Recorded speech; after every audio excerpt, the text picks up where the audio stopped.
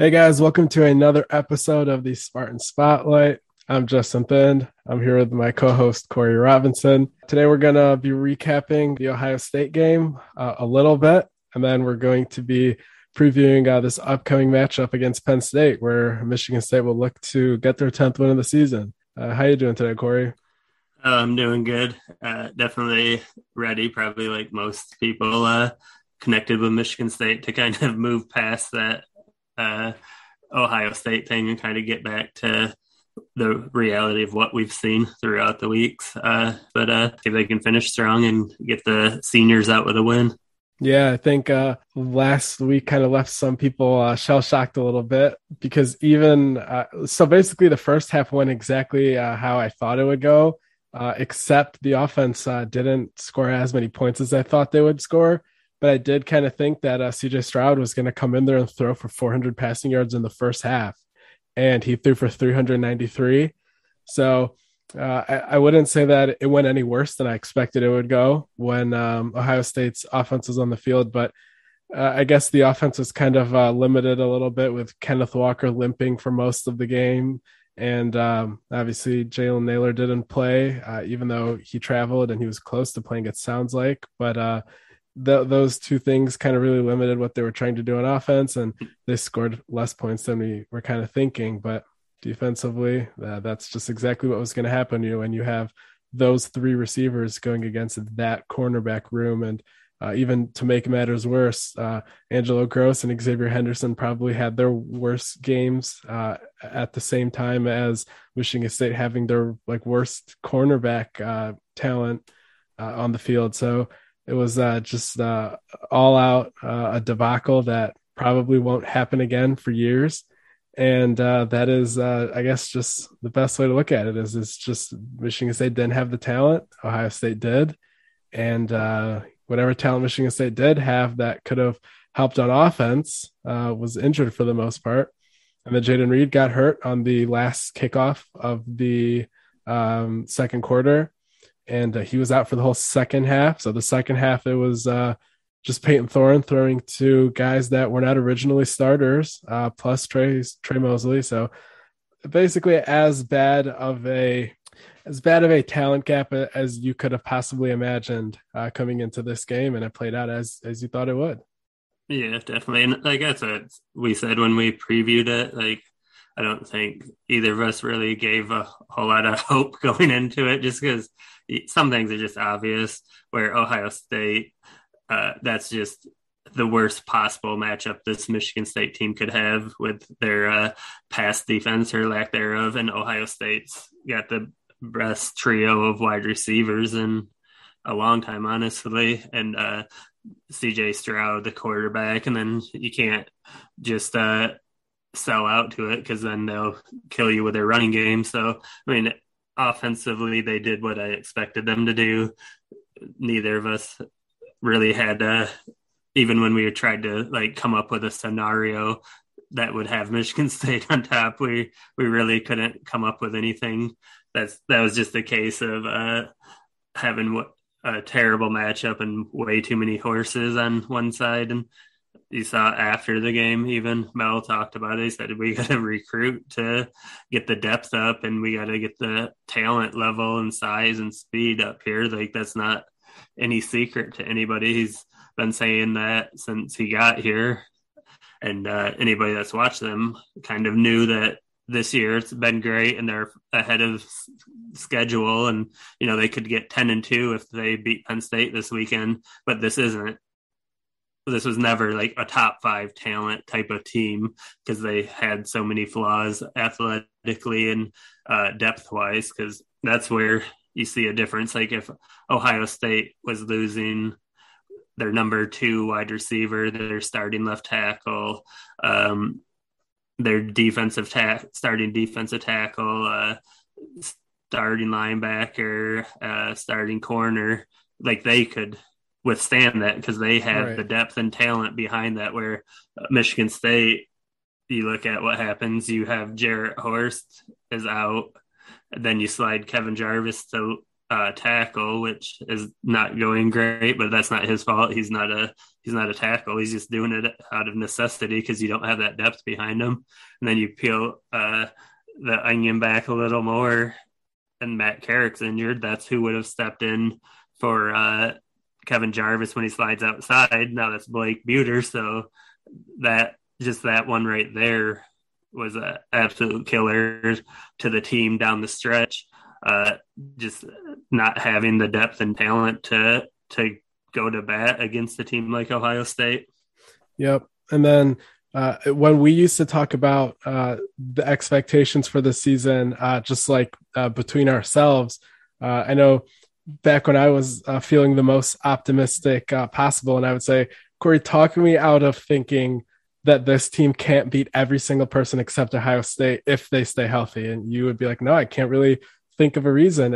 If Kenneth Walker is as good as we thought he would be, if quarterback play is slightly above competent, if Crouch is good, if they can get some decent defensive line play, we were basically saying like the starters of this team are good enough to beat everybody. I know we didn't publicly go on record and predict 10 wins, but privately amongst ourselves, we just kept thinking this team can beat everybody on the schedule except Ohio State as long as they didn't get injured. And what ended up happening was they did start to get injured, and backup corners were playing against Purdue, and Kenneth Walker has been limping the last few weeks, and now both receivers are out, and suddenly the games are going a little differently because they were never supposed to have a lot of success while also sustaining injuries. They're just not built that way. They don't have any real talent behind a lot of these starters.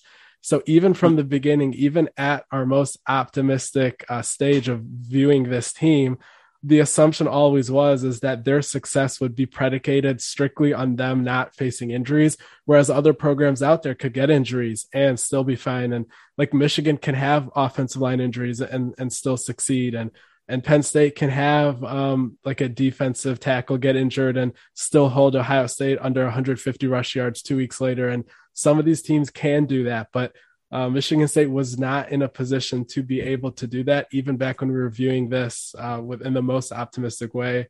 So again, once those injuries started happening, it was a foregone conclusion that this is the way that it was always going to play out. And I guess that's really all that we need to say about last week's game. But speaking of, then I guess I guess before we jump into the next one, I think it was interesting too because I don't know if you guys remember too. It was the beginning of the season where Mel Tucker was talking to his team, and he was imploring them. He says, "We got the talent to win. I know that. I've been around the game for all of these years, but we don't have the depth to do it." So yeah. I mean, it was almost like foreshadowing to what ended up happening because you saw when they were out there. They beat Michigan, they beat Miami, who's starting to turn it around. Where so they're ahead of schedule still.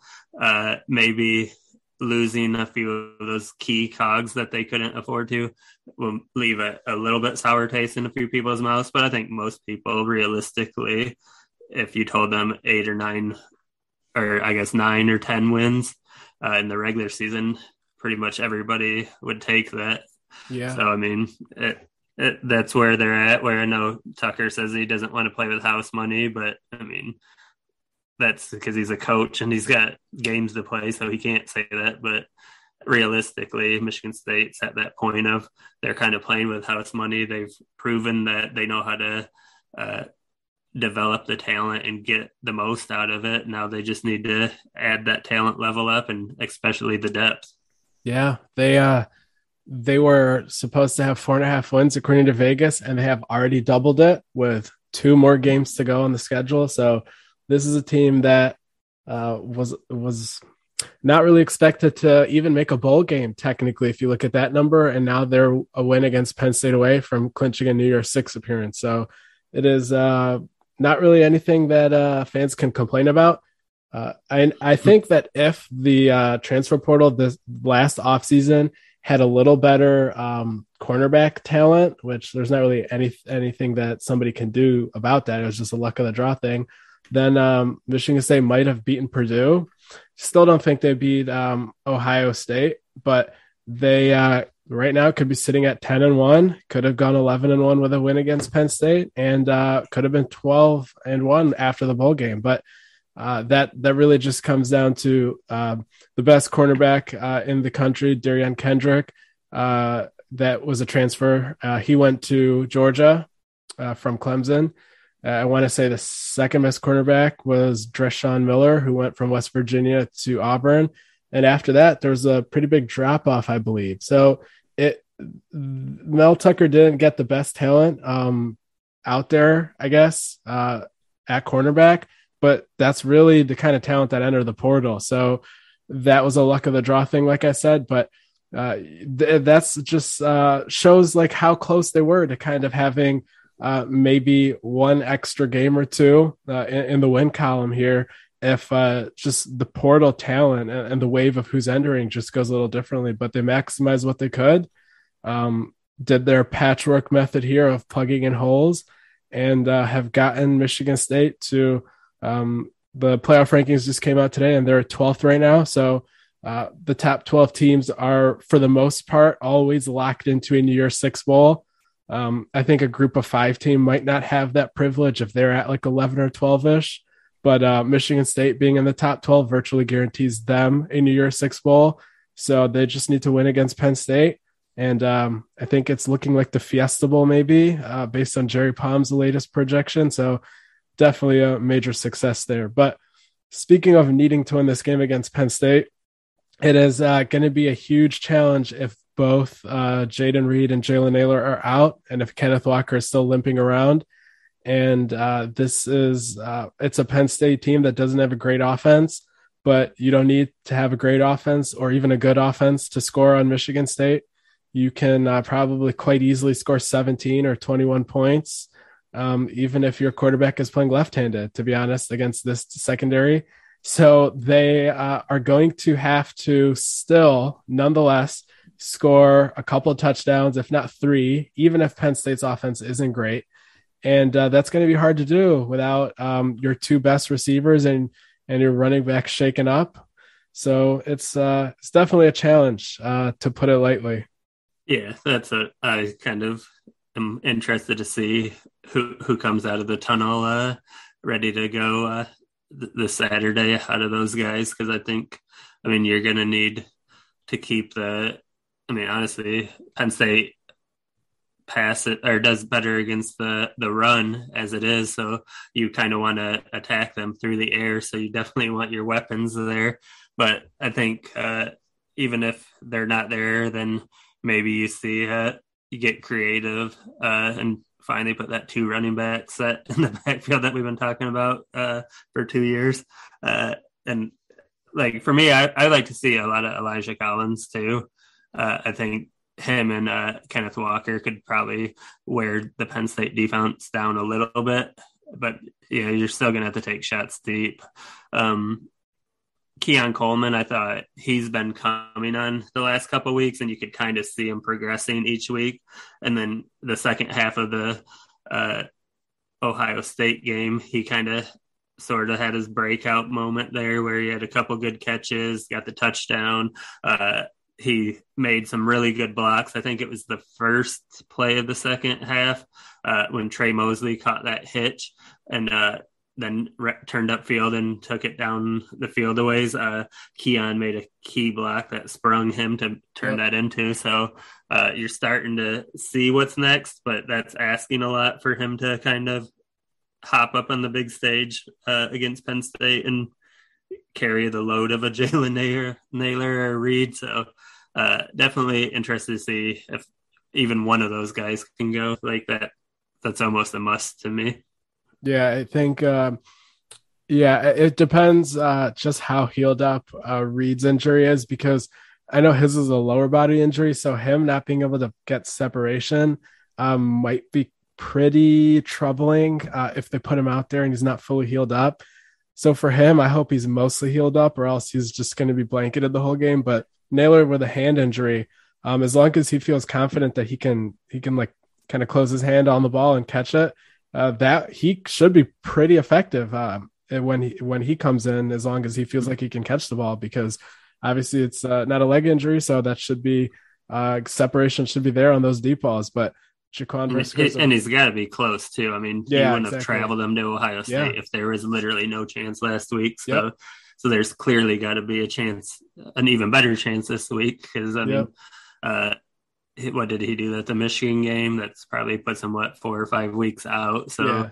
Uh, so he should be pretty close. So I think he's the one that would be most likely, assuming that Reed did some lower body injury extensively enough, like we're thinking. Yeah, and he can channel that Cam Chambers energy from 2017, I believe, or 2018, where he went over to State College with a broken hand, didn't have any of the receivers healthy. He had it like taped up in a club and was still catching 3 or 4 passes that game. That was the game where Felton Davis had that last second touchdown, but Michigan State's receiving corps seems to be just as banged up as it was that day. Yeah, it's definitely been a very physical season for the guys this year. Like Yeah. they haven't had necessarily the season enders so much, but Yeah. like I don't ever recall a season that I've seen more guys hands in a cast than this Yeah. year. Yeah, everybody's just running around in clubs over there. But but even if Naylor is back, it still doesn't make it an easy game because Jaquan Brisker is a very, very good safety. I think Mel Kiper has him as his third best safety in the draft right now. And that's going to be a guy that could probably help cover Jalen Naylor deep. So you would still ideally like to have somebody else step up on the intermediate or short routes on a consistent basis. I guess So that'd probably be Trey Mosley, I yeah, guess. Like I think that's what he does well, but yeah, yeah, I think him but yeah, I mean, yeah. uh, I think Penn State's gonna have one corner on they're gonna have Joey Porter Jr., I'm guessing, on Jalen Naylor if he plays.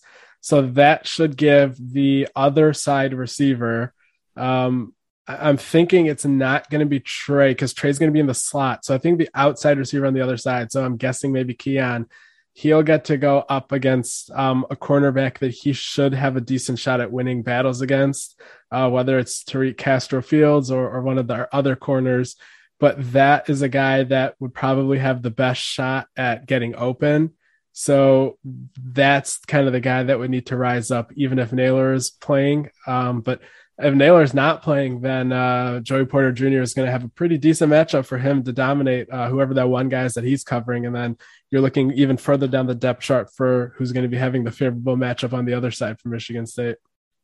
Yeah, definitely. I wonder if we see a surprise like Cade McDonald or something where he could be a good slot guy and you can move Mosley outside if you needed to, or maybe senior day we see CJ Hayes switch back over to wide receiver because I mean clearly I'm good on that. he didn't forget how to play the position, but I don't know if he ever fully learned it. But I was gonna say, you want Larice Nelson to come back on and dress up for this game too? Yeah, that summit. Maybe we'll keep him on the sidelines at that point. Maybe just throw Jack Tab in a uniform, the assistant coach, and see if anyone notices. Yeah, he'll truck some people over, I'm sure. But yeah, so passing game might be a mess. Hopefully they try to. I wouldn't mind them going with 12 personnel and having both Malik Carr and Tyler Hunt out there if the receiving core is thin. And maybe that's what popped in my head too. Yep. So I think that'd be a good look for him. I'd like to see, I know you agree, we would like to see Elijah Collins get some carries when Kenneth Walker has to be subbed out, assuming he's still dealing with his injury and can't handle a heavy workload, as opposed to Jordan Simmons kind of being the primary guy spelling Walker. Maybe what he showed in his limited snaps against Ohio State has helped him move up the pecking order, hopefully. I guess we'll see there.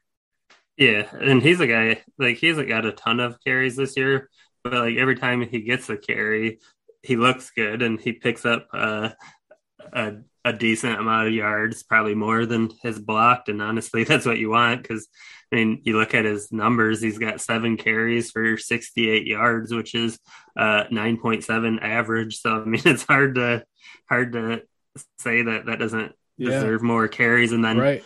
like if you uh did something different, unlike the guy that does the playoffs and actually watch the games. Like you see the runs, and the runs look right. Yeah. They're similar to what you see from He Kenneth Walker, where yeah, he's patient, he makes right. guys miss, he hits the right holes, and all of Right. that stuff. He And waits I for his think, blocking to be yeah, set in front of him instead of just putting his head down and trying to burst through the hole as quickly as possible. yeah. So like to me, I think that's the guy that like even if Walker's healthy, I mean, obviously you're not taking carries away from the best running back, Yeah. but I mean, you should feel safe giving uh, Elijah Collins 7 or 8 carries every game just to keep the wear and tear down on him a little bit on I Walker mean, downs. if Walker is completely healthy, which definitely does not seem to be the case since he was just limping out like every other drive in the Ohio State game, but if he was completely healthy, 40 um, carries. yeah, I was gonna say I would just give him the ball until he just is like, Coach, I can't move anymore. I would set whatever the Michigan State single game carries record is. I would look to set that, especially if both of the receivers aren't playing. Even if the running game isn't working, because Penn State does have a really good run defense. I'm pretty sure Kenneth Walker can average about 3 yards per carry, even on days he's getting stuffed. So if it takes you 4 plays to get a first down and just handing it up the middle and there's just a cloud of dust, that might be Michigan State's best offense here if the receivers are all out. But it's that again, that's not likely that he's going to be healthy just based on how much pain he seemed to be in throughout the Ohio State game and how long this injury has been lingering. Yeah, yeah, definitely. I agree. I think he got it in the Purdue game. I think it was midway through the Purdue game. He came up lame, and he's kind of had it wrapped on and off since then, and kind of limping around. Which that's where you kind of wish maybe hindsight's 2020 and easy to say now, where you wish maybe you could have gotten Eli Collins a little more involved to take a little bit of that pressure off of him, just because I think you could have got what you needed to let him sit a couple drives a game. Yeah. But I guess that's doesn't matter anymore. We're here, and if he's healthy enough, he's got a few weeks to heal up before the bowl game. So you might as well ride your horse one last time in Spartan Stadium, because obviously he's off to the NFL after this year. And I mean, then if we switch it over to defense, I think Jahan Dotson, I expect him to have somewhere between 10 and 22 catches for Penn State. I don't know that they have an answer for him to even slow him down, but I guess the big key, or the difference, I guess, between him and Ohio State was that he's like Ohio State had 3 Jahan Dotson type of guys, where this one there's only one Jahan Dotson at Penn State, where the other guys are good, but they're not like that insane first round draft pick good like you Yeah. saw last weekend. Yeah. And I know I was impressed with their other receiver, Parker Washington, last year, Yeah, but his usage rate isn't as high this year. But that wouldn't surprise me as if this was the game that Parker Washington had 100 yards receiving out of nowhere, too, just yeah. because it is the Michigan State secondary. So, but yeah, I What's agree. what's their tight ends look like this year? Because I know historically they're So, pretty good, and yeah. Michigan State's not great at defending tight ends. Yeah, so they have Bretton Strange, who's their starting tight end, and he's had some drop issues, but he gets open. He's a good route runner. He can definitely hurt you. Probably better than most tight ends that Michigan State has played this year. I would say. I don't think he's better than Eric All from Michigan, who actually like had, I don't know, I think he had 100 receiving yards against Michigan State. Yeah, and Penn State fans know about him too because he was the one that took that crossing route all the way for that game-winning touchdown. Since Penn State decided to play man against crossing routes there when they knew that it'd be a crossing route on 3rd and 4, but they yeah, so like I would say he's one of the best tight ends that Michigan State has faced this year, but he's not that Pat Fryermuth or Mike Gesicki that Penn State has had in years Yeah, past. And they have a really, really competent tight end too, in T.O. Johnson, yeah, who's a good pass catcher too. But I would say that he's not as good as past Penn State tight ends in the last 4 or 5 years, but he's still one of the better tight ends that would be on Michigan State's schedule this year. yeah, definitely. And I mean, if you look at it, they actually had a few of them too. What is the Miami tight end Yeah, Will was pretty Mallory. good too. And the Michigan State helps them out a little bit with their defense. But and then the Maryland, I thought the Maryland tight end was really good too. I don't think Maryland necessarily knows how to get out of their own way or utilize all their weapons, but he was a good athlete. But yeah, so that it's probably a good thing for Michigan State because they have struggled with tight ends, and Penn State's got such a history of having good tight ends. So maybe they caught him on the right year there, or maybe Michigan State will allow somebody to have a breakout at the tight end position. Yeah. And then I guess too would be, does Crouch play at linebacker, or is this another Noah Harvey game? Yeah. And what impact that has overall? But I guess with Harvey against Penn State, I mean, I clearly would feel more comfortable with Crouch out there, but Harvey, I think he'll at least be able to stand strong up against the run that Penn State would like to implement. They don't have a run game. Yeah, There's nothing exactly. to defend there. The offensive line. So maybe we'll see Panashuk and Drew Beasley go out as seniors and kind of meet up at the quarterback over and over, hopefully. Yeah, that'd be nice for the first time in weeks. Yeah. Yeah, but Michigan State's pass rush has completely disappeared the last month or so. As good as they were in the middle stretch of the season. I know right after Drew Beasley got hurt, everyone was kind of feeling a little hopeless on, oh, we lost Drew Beasley and we already didn't get pressure on the quarterback. And then Jacob Panashuk just went on a tear. And even the interior guys were getting pressure, and Michigan State ended up becoming, I think they even led the Big Ten in sacks at one point, and then they have just fallen off of a cliff recently. They are still top 3, I want to say, in sacks, maybe top 2, but Yeah. rarely any of them are coming in the past 3 games.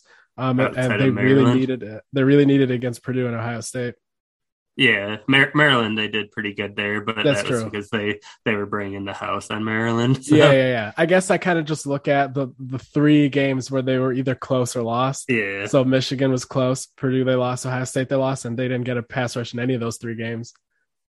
yeah, definitely. And that's not to disrespect Maryland, but looking good against them isn't Yeah, really hard. it would be nice if they finally have some sort of pass rush for the first time in weeks. And Penn State had some offensive linemen out due to that huge flu outbreak they had last week, and those guys should be back this week. I think that's what I read today.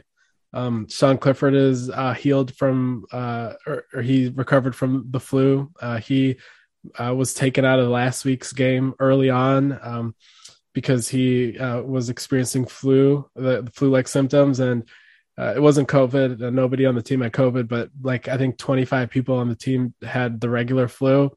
Clifford was one of them. So their backup quarterback, freshman Christian Veilleux, was the one that came in and looked better than Clifford was looking that game, and they ended up winning 28-0 without some key players, without some of the guys that played in the game not even practicing throughout the week because of the flu. And they came in there and just dominated Rutgers for the most part, despite hardly any first downs by either team in the first half.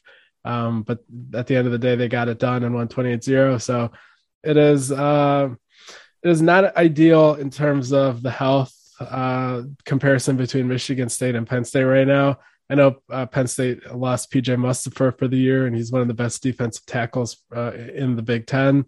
But it seems like most of their key guys will be there back playing this game, as well as Sean Clifford. And even if Clifford kind of does re-aggravate that injury that he's had throughout the year, that abdominal injury that he picked up in the Iowa game, I have no doubt in the world that Christian Veilleux can come in and carve up this secondary as well. If Aiden O'Connell can put up 583 yards on the secondary, Christian Veilleux can probably put up 250. So they are going to have their work cut out for them on offense or when defending Penn State's offense. But the key is going to be, can Michigan State's offense kind of rise above their injuries and also score some points? They won't have to score a ton because Penn State will get their yardage and they'll get to the red zone. And I don't think they'll have the success that Ohio State had in the red zone. So it's not going to be a shootout. But what I'm just saying is Penn State will be able to score a decent amount of points to the point where Michigan State will need to have a good offensive day to win. They're not going to have to score 35, 45 points, but they'll have to score somewhat. And they're not going to be able to win this game 7-3 is kind of what I'm saying.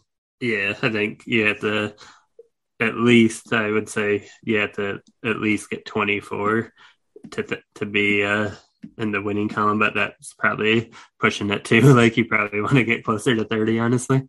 Yeah, I have trouble seeing them get close to 30 if both receivers are out, but I can see 24-17 kind of being good enough to win as a final score. And Penn State's had quite a few games like that where it kind of gets in those slugfest, kind of low scoring ones. I mean, not like low scoring, but not out in the 30s. So that's not out of the norm for them either. So, and then I guess that'd be good too, because we might see the matchup of 2 10-year contract coaches too if Mel signs his, because we saw James Franklin tonight when we recorded this. He had just signed his 10-year, which I know we talked about it a little bit. And overall, like once you let it settle, I think that was a real smart move of Penn State, especially when you look at who all is hiring and looking for a coach this year.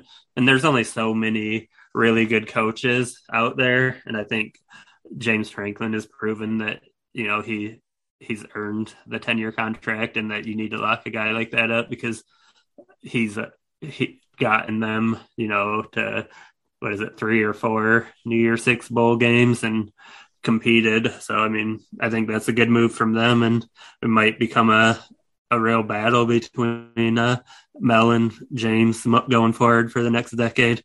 Yeah, I think Franklin had Penn State win 11 games 3 years in a row. And I think that's something that hadn't happened at Penn State since the early 90s, I want to say. So definitely has a resume worthy of an extension.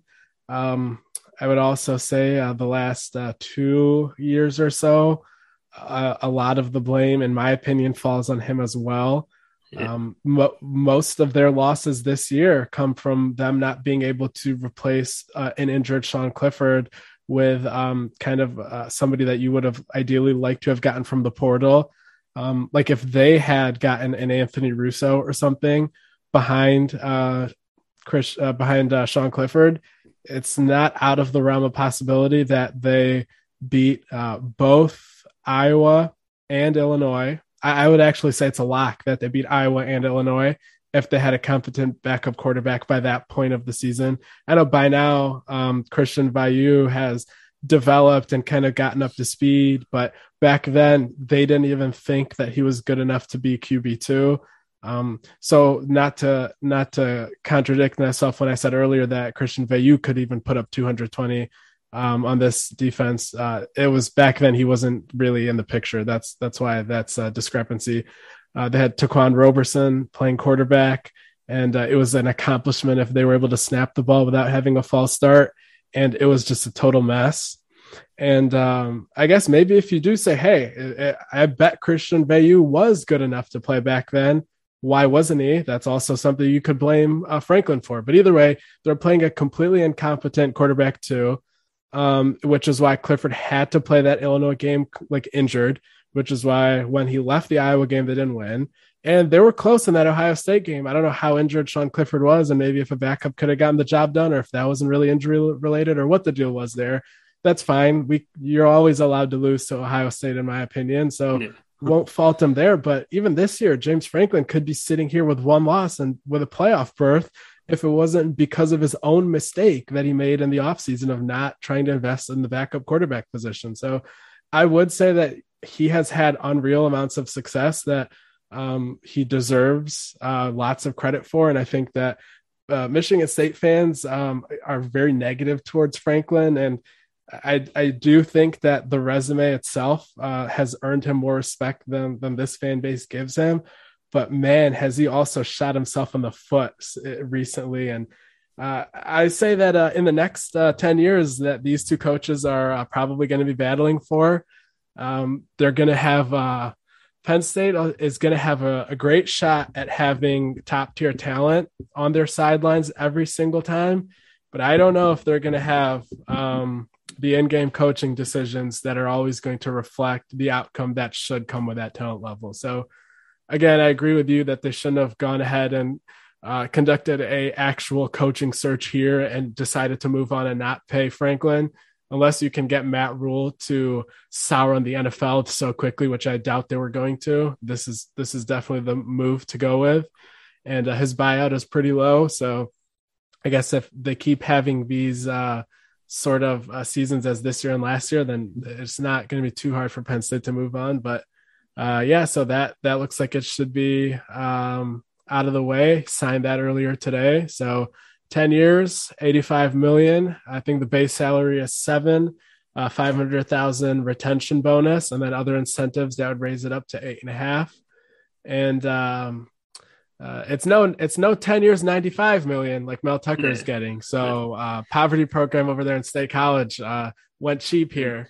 And you're gonna say too, I mean, even the facilities too, Michigan State's about to get those too, so it is kind of, I think I read it was on our message board, I believe, maybe Twitter, where someone's like, what world are we in where Michigan State's paying more than Penn State? But I'm pretty sure Mark D'Antonio was also making more than James Franklin when he was here too, so I don't think it was totally out of the question for our coach to get more. But once you start getting that 10-year 85 and you're still at least 10 million short of Mel Tucker, that is a new wild sign, I think, for Michigan State.